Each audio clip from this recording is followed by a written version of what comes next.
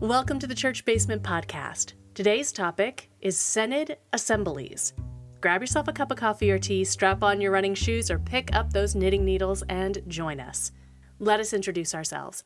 I am Pastor Amanda Zenzalo, and it is my honor to serve as the pastor at Central Lutheran Church in Northeast Portland, Oregon. And I'm Dawn Miller, a member here at Central and the producer of the podcast. Let's start with the obvious one. What is a synod? And let's even go further back and spell that sucker. That's what I was going to say. We got to start with spelling because it's a weird one, right? It is. So it's not S-E-N-A-T-E. It's not Senate. No. Right? It's a synod. S-Y-N-O-D. Okay. As in dog. So a synod is a smaller area of the country. Let's walk it back even farther. Please do. Today we're going to be talking church hierarchy. Okay. Specifically the ELCA church Exactly. hierarchy. So this is for the Evangelical Lutheran Church in America. That is the flavor of Lutheran that we are. The analogy I like to use for this is they're like different denominations or different kinds of ice cream. So you might have vanilla, you might have chocolate. But then within the vanilla, you've got different kinds of vanilla. Right? You've got French vanilla and you've got vanilla bean and all that kind of stuff. So we are Lutheran, which is the kind of ice cream we are. And we might be vanilla. All of us are vanilla, but there are different kinds of vanilla. And the ELCA, we are the largest of the major Lutheran denominations in the United States. Okay. And we are the most progressive of the denominations that are Lutheran in the United States. So there you go. Shorthand of that. So the ELCA, Evangelical Lutheran Church in America, is a national church. Okay. Which means that we have churches that all can work together to do things. And follow the same rules? We all follow the same rules. So we have similar constitutions, for example. Churchwide has their own constitution. Okay. And then churches all have a model constitution that we work off of. Okay. So the base understanding of how the church works, how it owns property, how it calls a pastor, how it disciplines a pastor, how it's organized and run, all of that is consistent across the entire country. So if you go to an ELCA church here in Portland, we're functioning by the same rules as an ELCA church in New Orleans, as an ELCA church in Nome, Alaska. Same way you're going to go to McDonald's all across the country and get a same burger. Exactly. Okay. Now, we can have more nuance than McDonald's can. Okay. Right. We don't have quite the same heavy-handedness to our structure that a corporate entity does, but we do have this same kind of loose boundaries. Okay. So this allows us things like we share the clergy pool. Okay. Seminaries across the country that train our clergy to the same kind of standards. The same expectations are required of pastoral staff across the country. And in that way, one, you know that all the pastors in the ELCA have the same theological standing. Okay. And the other benefits are things like shared health insurance. Okay. So congregations don't have to pay health insurance on a private market. We buy health insurance for our pastors and families from a national body. Okay. And our pensions are managed at the national body level. That also means that we're able to do work at the national level and the international level, because when we pool all of our resources together, we can do a lot more than any one congregation can do. Okay. That means you've got to have a way to make decisions together. Okay. If you're going to choose to do world relief work, then as an entire denomination, you have to have ways to set your values, your standards, and those kinds of pieces. So that's where these assemblies come in. Okay. And is it starting from the congregation members, or does it start higher up than that? Well, it's kind of a mix. Okay. So the ELCA is divided into 9 different regions. Okay. Here in this area, we're all a part of Region 1 here in Oregon. Region 1 is Alaska, Washington, Idaho, Montana, and Oregon. That's a big region. It's a big region. And then those areas are broken down into what are called then our synods. Okay. S-Y-N-O-D, our synods. So Alaska is a synod. Oregon is a synod. Washington has enough churches within it that they actually have 3 synods. Okay. Southwest Washington, Northwest Washington, and Eastern Washington Synod, because it breaks up. Idaho is its own synod. Montana is its own synod. So I think Eastern Washington is actually Eastern Washington, Idaho. I think they're paired up together. Okay. So suffice it to say that then that breaks down into these smaller areas, right? Sure. So decisions about the big stuff can come from 2 different directions. At the church-wide level, we have the church-wide office, and it's housed on Higgins Road in Chicago. Okay. So that's where the church-wide office is, and we have a presiding bishop, Elizabeth Eaton, who was just elected, and she's been serving. And it could be that the church-wide office decides to do something and sends it down in through the regions and down into the synodical levels and down to the congregations that way. Okay, so it can come from The top. the top on down. It can. More often than not, it comes from the congregations all the way up. Oh, interesting. The way that this works is congregations will find something that they're passionate about, something that they care about, something that they think the church-wide organization should be paying attention to. So, for example, last year, so 2016, before any elections, before anything else happened, in the spring of 2016, congregations were already concerned with rights for people who are immigrants within our country. Okay. And so some congregations in the state of Oregon put together what is called a resolution to send to the Synod Assembly. And we follow Robert's rules, right? So whereas blah, blah, blah, blah, blah, blah, whereas blah, blah, blah, blah, blah, blah, therefore blah, blah, blah, blah, blah, and be it resolved that blah, blah, blah, blah, blah. Okay. So this is how the general order of a resolution is written. So they came together to say, whereas our scripture calls us to welcome the alien in our midst, and whereas we are called to be people of faith in this world, therefore we should be taking public stances to assist those who are immigrants within our community by providing education and assistance and solidarity. Therefore, be it resolved that the Oregon Synod be declared a sanctuary synod. Ooh, the entire synod. The entire synod, that we might actively promote the assistance to those within our midst who are strangers. Now, that gets people signed onto it, and that goes then to the assembly floor.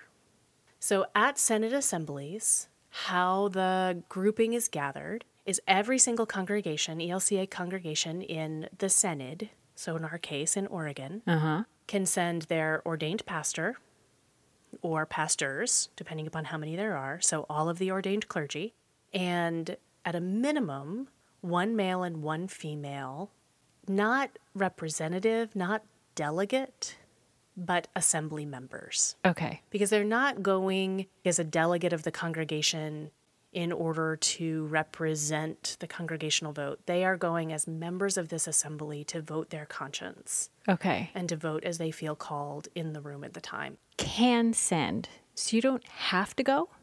You don't.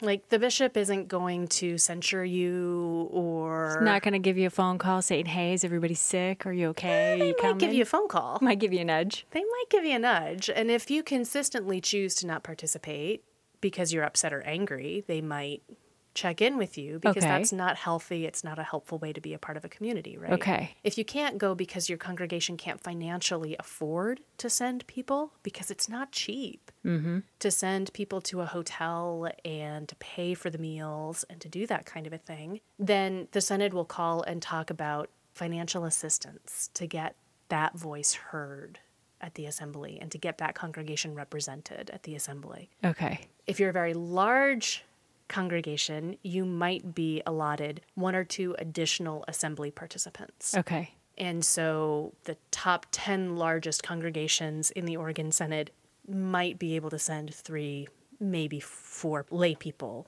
which means non-ordained individuals. Do they encourage different people to go each year, or is it sometimes the case that certain people feel obligated year after year to make their voice heard? Some people end up really liking it and really enjoying the process, and so Okay. they're willing to go back year after year. Right. And some people have absolutely no interest in attending 3 days of, we start at 8:30 in the morning and we end at 9 or 10 at night. Oh, wow. Right. So some people just have no interest in doing church work for that many hours over a weekend. Sure. And some people don't have the luxury of being able to travel or take the time off of work to be able to participate. Makes sense. So it really varies. Now, one of the things that came through as a resolution and was approved at a previous Senate assembly is the encouragement for minority groups within our denomination to have more representation. Mm-hmm. So what that means is that we are able to bring additional people in addition to our first 2 assembly participants. We can bring up to, I believe it's 2 additional people who fit into the minority categories.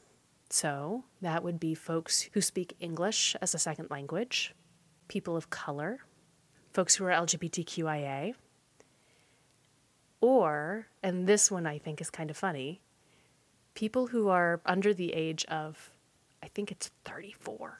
Oh, that is kind of funny. Because anyone who's under 34 is a minority in our denomination. I believe that. Fresh blood. Fresh blood. So we can bring an additional younger delegate. My husband wanted our son to go, and I think the 16-year-old probably would have found that a form of torture. Especially might have. hearing the hours that he would have been there participating. But I have to say, I've brought youth delegates before, and they are some of the most engaged and empowered when Whoa. they see the difference that they can make. It would be fascinating to see that. Yeah. And I think that maybe another year, I might be able to talk You him might into be it. able to persuade him. Might be. I can't wait to find out. So our Senate Assembly for this year is happening this weekend, the weekend that this podcast is coming out. And it's the 500th anniversary of the Reformation. And according to the emails that I've been getting, there are no resolutions Nothing? coming to the floor. Nope, nobody has put anything forward so far. Wait. Given the way 2016 went, given the way 2017 has started, sure, you've taken care of the immigrants. That's a big one. Mm-hmm. But wow, there should be a lot more out there, I think. But there are no resolutions that have been turned in prior to the initial deadline. Huh. Which is surprising. I think that there were lots of folks who have talked about having some things put together, but it hasn't gotten its feet underneath it enough to get all the way through the resolution phase and all the way to church council. So what are you going to do then? Well, so then there's the parts that are not so alluring or exciting about being a church, but there's business to do. Like, we need to pass a budget for the Senate. That's really boring stuff. Right. So we need to pass a budget. We want to hear what's happening in our Senate. So we'll receive greetings from the bishop and hear his understanding of how the entire Senate is doing. We'll hear from the presiding bishop in a video, is typically what it is. Elizabeth Eaton won't be with us this week, but we'll hear how the national church is doing and what is going on at the national church level. We'll receive greetings from Lutheran universities and the Lutheran seminaries. The closest Lutheran seminary, ELCA Lutheran Seminary, to us is Pacific Lutheran Theological Seminary, where I attended. And there are some major changes happening at that seminary. They're actually selling the property where I attended. Wow. And they're moving downtown Berkeley, and they're now affiliated with California Lutheran University, and there's some major changes happening there. So representatives from PLTS will be there and will be able to answer questions and be able to hear our fears. So the way that matters is then when I have a youth who is looking at seminary or an adult who's facing discernment, then when I'm talking to them about what seminary is going to be a good match for you, because they're very different schools. Mm-hmm. At times like Senate assemblies, we get to hear from those schools and know what's going on with them. So then we can talk with information and appropriate information with folks. So that's the kind of stuff that will happen this year. And we'll do Bible study together. We'll have worship together, big worship services. And for this year, because of the 500th anniversary of the Reformation, I am sure that we will be talking about what does that mean and how are we observing that and those kinds of pieces. So give me a breakdown of your average day. So we'll start on Friday. Uh-huh. And some of us will gather early in the day to get ready for the opening worship session. I'll be helping out with that, as well as a couple of our assembly participants who are coming. So we'll gather a little bit early in the morning, and then registration opens up at 11 o'clock. People begin arriving from all over the state and get themselves registered and settled into the hotel. And then at 1 o'clock, we'll have our opening worship ceremony. And it's a wonderful opportunity because we have several hundred people in the room. And for some of these folks, their congregations might have an average attendance of 15 to 30 people on a Sunday. Oh, wow. Right? And so they're coming from Eastern Oregon and tiny towns, and everybody comes in together, and we gather in this space, and we have some really beautiful worship. And all of the pastors in Oregon are here, so there's some good singers among the clergy.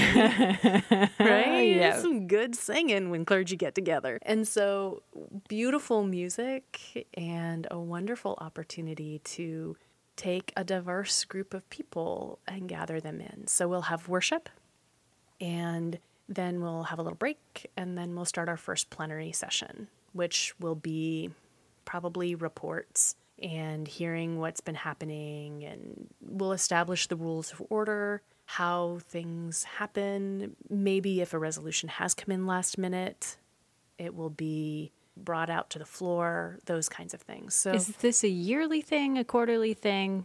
it's a yearly thing. Okay. So Senate assemblies happen once a year.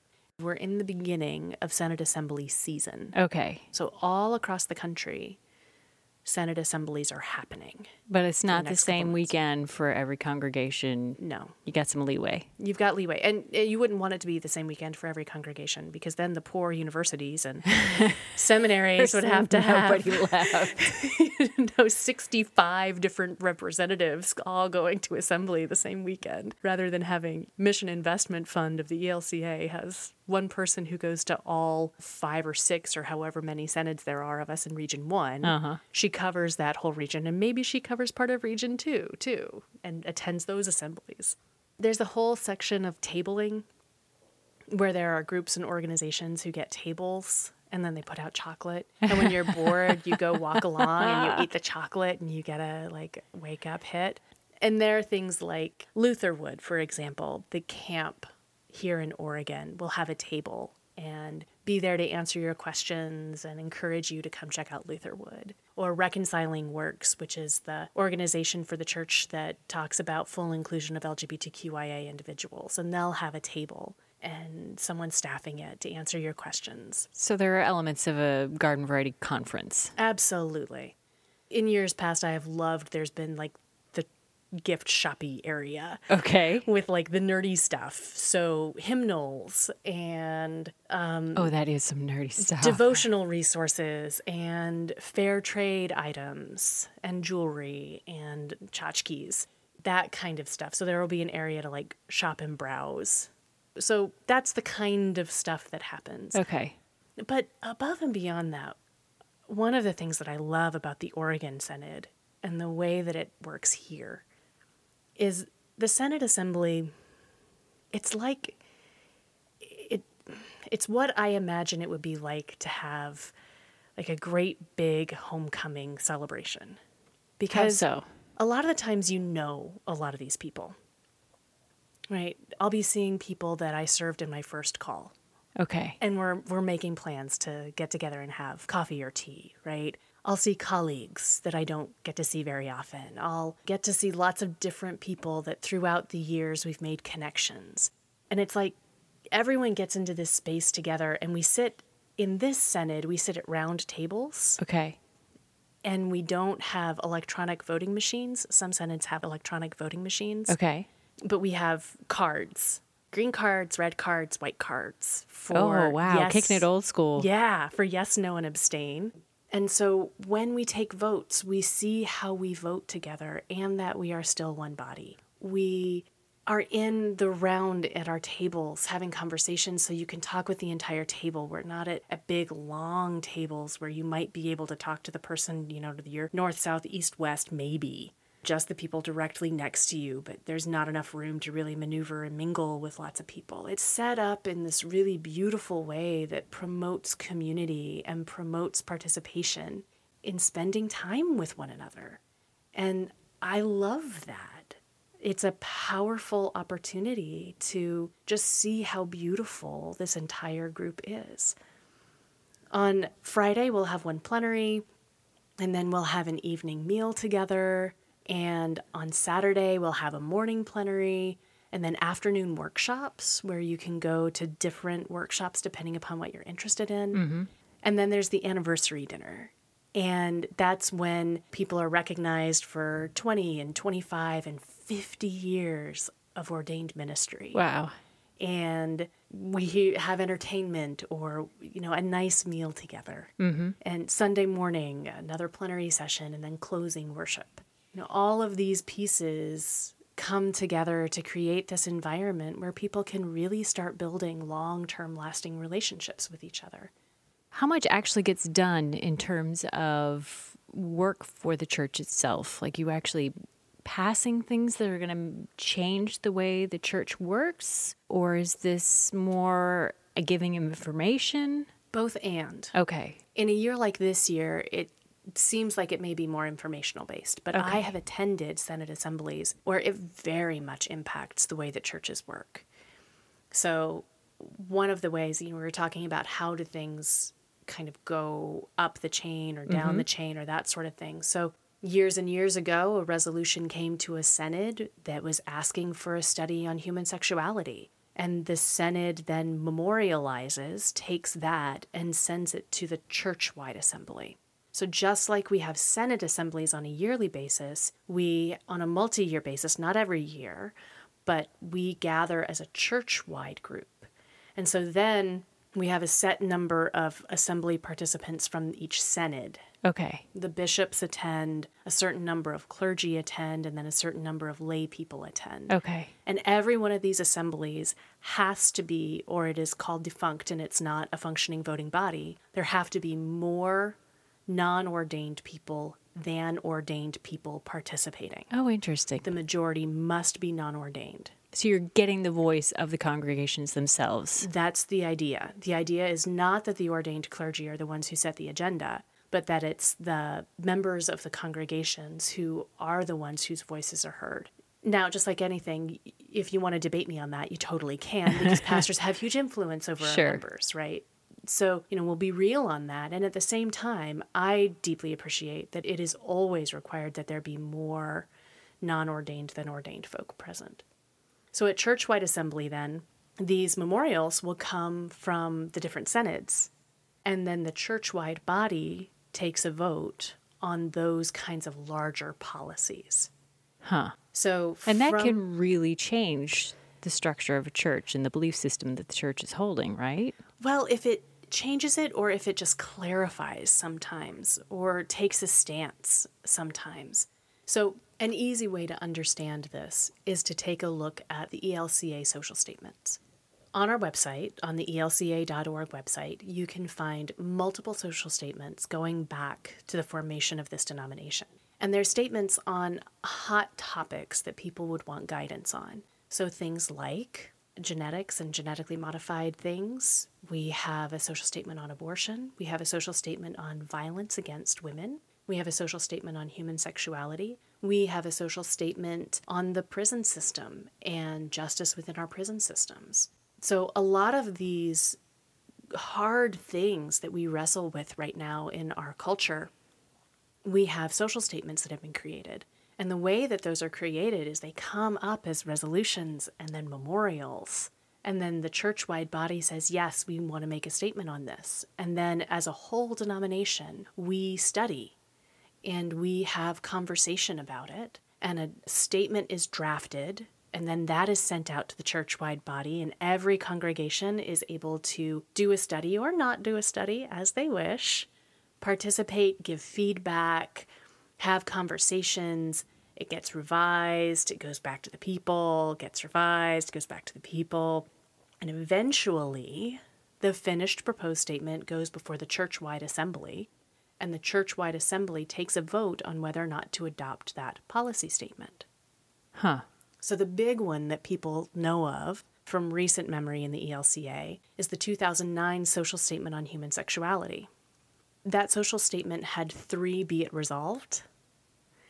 One of the resolutions was that we as a whole church body understand that we are diverse and that we will live within the bound conscience of one another, that we will agree to disagree, and that we value participating and remaining in relationship with one another above being right. Interesting. So that was the first resolution out of that document, and it passed. That one passed really easily. The next to be it resolved as include the capacity for LGBTQ individuals who are in publicly accountable lifelong monogamous relationships to become ordained pastors within our denomination. And so that vote was a much closer vote when it came to the required number of votes for it to pass. What was amazing to see was how the presiding bishop managed that room and managed that space. It was a very tension-filled space. I bet. And it was something that we had been working, the denomination had been working toward for over a decade, well over a decade. Mm-hmm. And the repercussions then, of course, are that a few congregations within our denomination left the denomination. Mm-hmm. Now, in a denomination that has over 10,000 congregations, a 1 or 2%, I don't want to say loss, but 1 or 2% of those congregations leaving is not a huge attrition rate. Now, for every single congregation that stepped away from the ELCA, there's a ton of pain and a ton of hurt. So it may be that over the course of the few years right after the 2009 decision that several hundred congregations left. In a denomination of several thousand, it's not quite as traumatic on the large scale as people definitely felt on the local scale. Oh, sure. And in some synods, that was a much harder decision than in other synods. And in some areas of different synods, it's going to be an easier decision than others. Sure. Right? But when it comes to the social statement on genetics or the social statement on prison reform, many in the church didn't even know that those were being voted on. Huh. It really depends on how much people pay attention. But all of that work is done because people have taken things from their congregations that they care about to their Synod assemblies, to the national church body. Having grown up Catholic, that is completely and utterly mind-blowing to me because that structure purely is top-down. Yeah. Fascinating. Yeah. The only thing I can even think of that is remotely top-down is the church-wide council set up and requested significant fundraising to happen over the last 5 years because they wanted to be able to give grants and do things in the church in a way that they didn't have the financial capacity to do. And so the most top-down thing I've ever experienced from the ELCA was this idea that there would be a national fundraiser for the national church. Now, that being said, our congregation is benefiting from that because we have received one of the grants that has come out of that fundraising. So again, they do it in order to give back out to the people. It's all part and parcel of getting to be a part of something bigger in order to enhance what you can do as a whole body. Fascinating. Okay, last question. All right. So far this has all sounded very, kumbaya. Hit me with a worst memory from one of these. There's got to be something in there. All right, I have two. One, many of the hotels that we are at don't keep their coffee canisters and their hot water canisters separate. Oh, no. Is it tea drinker who's had tea out of somebody else's coffee container? That's nasty. Right? It matters. And when you're starting at 8:30 in the morning. Oh, it really matters. And you're going all the way through and you're an introvert, not having caffeine that tastes good is pretty awful. That's just brutal. Right? And so personal self-care is So you bring your own? I try to get a big, giant tea before I show up. Nice. I make sure I know where the local closest Starbucks is. Nice. There's a lot of effort that goes into making sure I get the right taste of caffeine. Woe to you if this ends up in some podunk little town that has not a lot of services available. There's always a Starbucks. Nice. The other was the one year when I was serving down in Ascension, and I had gone on a walk during a break, and I had an allergic reaction Oh, no. to something on Hayden Island or Jansen Beach. Uh-huh. Which is where this year's assembly is happening. So as you're well. not going outside is what you're saying. I avoid going outside on Jansen Beach. Like, I just don't do it because I ended up at Legacy Emmanuel. I ended up in the ER, face blown up and being pumped full of Benadryl because I had a major anaphylaxis-style allergic reaction Oh, that's horrible. to something at Jansen Beach. So Are you sure you're not allergic to a Synod assembly? it's not Senate Assembly that I'm allergic to. It's that island. And so the next day, when I was hopped up on Benadryl, Nice. those plenary sessions were a little bit fascinating. So pray for me this weekend that I do not spend a lot of time outside. Excellent. Well, thank you, Pastor Amanda, for taking the time to help us learn a little more about Synod assemblies. I look forward to sitting down with you another day on another topic. As do I. And thank you for joining us and learning a little bit more about how the church works in big ways. It really is wonderful. If you are curious about attending a Synod assembly and you are a member of an ELCA congregation, talk to your pastor. I am sure that they would love to invite you to attend one year. Until we are back in your ears again, thank you for listening. Contact us with your comments and questions at podcast@centralportland.org or on Facebook. We would love to hear from you. Enjoy the growing heat and the summer sun. And until we are in your ears again, remember, God loves you, no matter what.